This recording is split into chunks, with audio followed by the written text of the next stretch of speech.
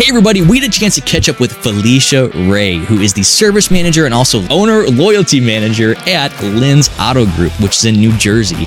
And recently we've had Felicia on a few great places like Auto Collabs. She's been involved in our ASOTU community, and I get to meet her in person at ASOTUCon coming up here in a couple weeks, so I'm super pumped about that. So Felicia, thank you so much for taking a few minutes and joining us today. Thank you for having me. I really appreciate it. Of course. So, tell us real quick, how did you get into automotive? How did that start? Did you choose to be here?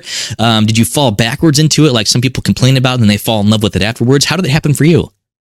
For me, it happened about 10 years ago, and it wasn't supposed to be like this, I don't think, because I have a teaching degree. I was teaching high school English as a substitute. High school teacher substitute. Look at that.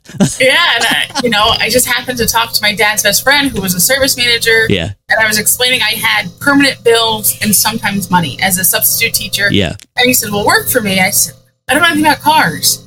And he was very adamant that it's not about cars in this industry. And this is 10 years ago. Yeah.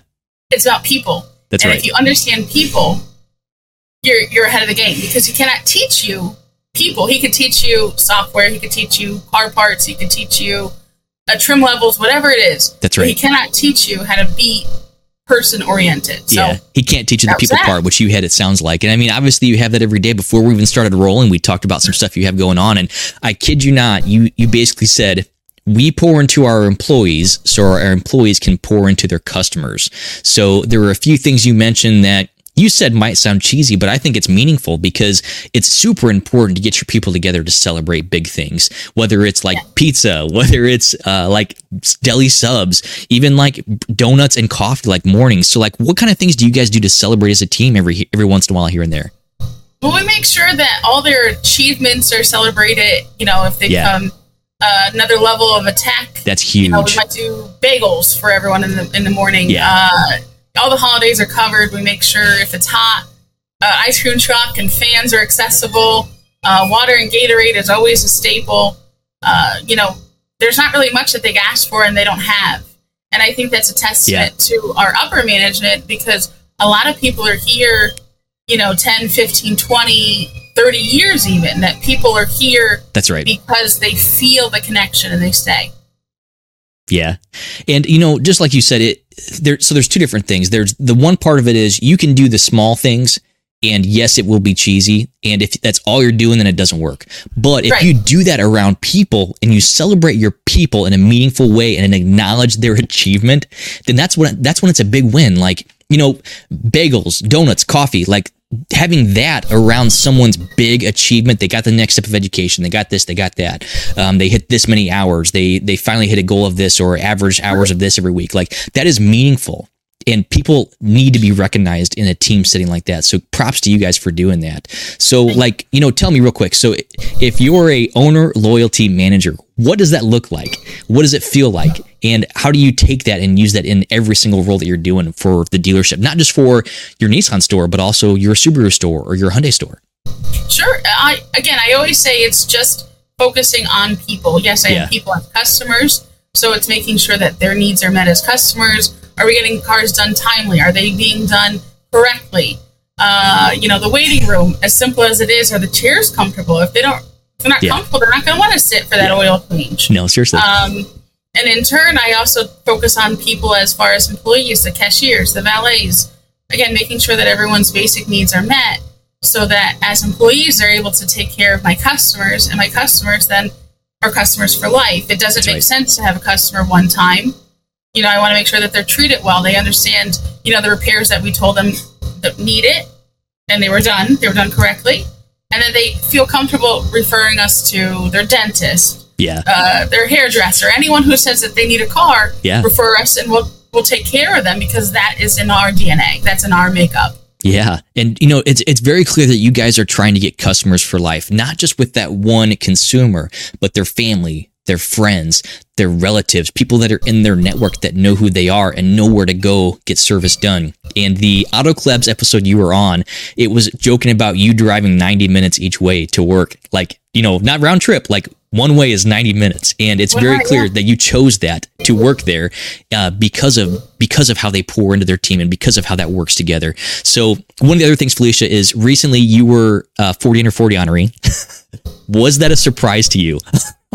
Complete Why? surprise. Complete surprise, because again, I don't think that this, the area is known. I thought that you had to have this big store to be known. Sure. And I just didn't think so. And someone like my dad, he was so confused. He was like, they picked her? Why? He's like, and I even your dad was saying that? Oh my gosh. But he still does it, because I'll tell him like, oh, well, I have to do this. Like, we were talking about next year, and I said, oh, I think I have to go to Vegas. And he goes, for what again? And I explain it to him again. And he's like, I just don't understand this whole thing. I mean, you just answer phones and stuff. Anyone can really do it. Just the way he says it. And you go, thank you. You're like, okay, Dad. Yeah. But really, there's more to it than that. There's more than just the cars, right? Yeah. I mean, I try to explain. It's fine. It's fine at this point. Yeah. What are you going to do? Well, Felicia, your dad might be surprised that you won, but I'm not surprised that you won after, looking at what you do, researching you, and also listening to your Auto Collabs episode. So also, anybody listening, we will link that episode below in case you want to check it out. So listening to that, Felicia, it's very clear why you were picked as a 40 under 40. You're a very good representation of what the automotive industry is and will be, and one of the people that's pushing the auto industry forward. So huge congrats to you for winning that. Congratulations. Thank you. Yeah. And here in just a few short weeks, we get to celebrate together. So I'm super pumped to officially meet you at ASOTUCon. Like, woohoo! Like, it's not only just going to be a party, but it's going to be collaboration. It's going to be education. It's going to be networking. It's going to be all that stuff. It's going to be 2 packed days of panels, of speakers, of keynotes. And I know we kind of talked about this right before we started rolling, but like, what is a speaker you're looking forward to seeing? Or what is a topic you're looking forward to seeing discussed? Or is it just being able to be there and, be there in person with people like Ed Roberts, or with people from like Walzer, from like Dana Cleve? That's a big one. There's a lot of great people that are going to be there. So what are you looking forward to most at ASOTUCon? And I recently connected with Dana because of the 40 under 40 connection, and I am excited to see that she, I'm like, wow, look at her doing it. Ed Roberts, of course, he always has great content. He does. Love him. Liza, I just caught her on a podcast recently. Yeah. Amazing. Yeah. Amazing. And for me, I've been calling myself an orphan. I had a mentor, and unfortunately she passed away a year ago. Sorry to hear that. Thank you. And now I'm like, I'm an orphan. When people talk about their mentor, I'm like, I don't know, party of one. Yeah. So I'm like, all these people. If they're willing to take me, I'm available. That's the cool thing about the ASOTU community, is we really wrap our arms around people that are looking for that next step, whether it's networking, collaboration, and even just sharing ideas. So I kid you not, you are a valuable part of this community. But I gotta ask you, so who was your mentor? My mentor was our owner, Julie Tozo. Like I said, I started as a cashier about 10 years ago. Sure. And about 3 months in, she wanted to have a meeting. And I said, oh no, not only am I fired, but I'm going to be fired by the owner. That's all I could think in my head, right?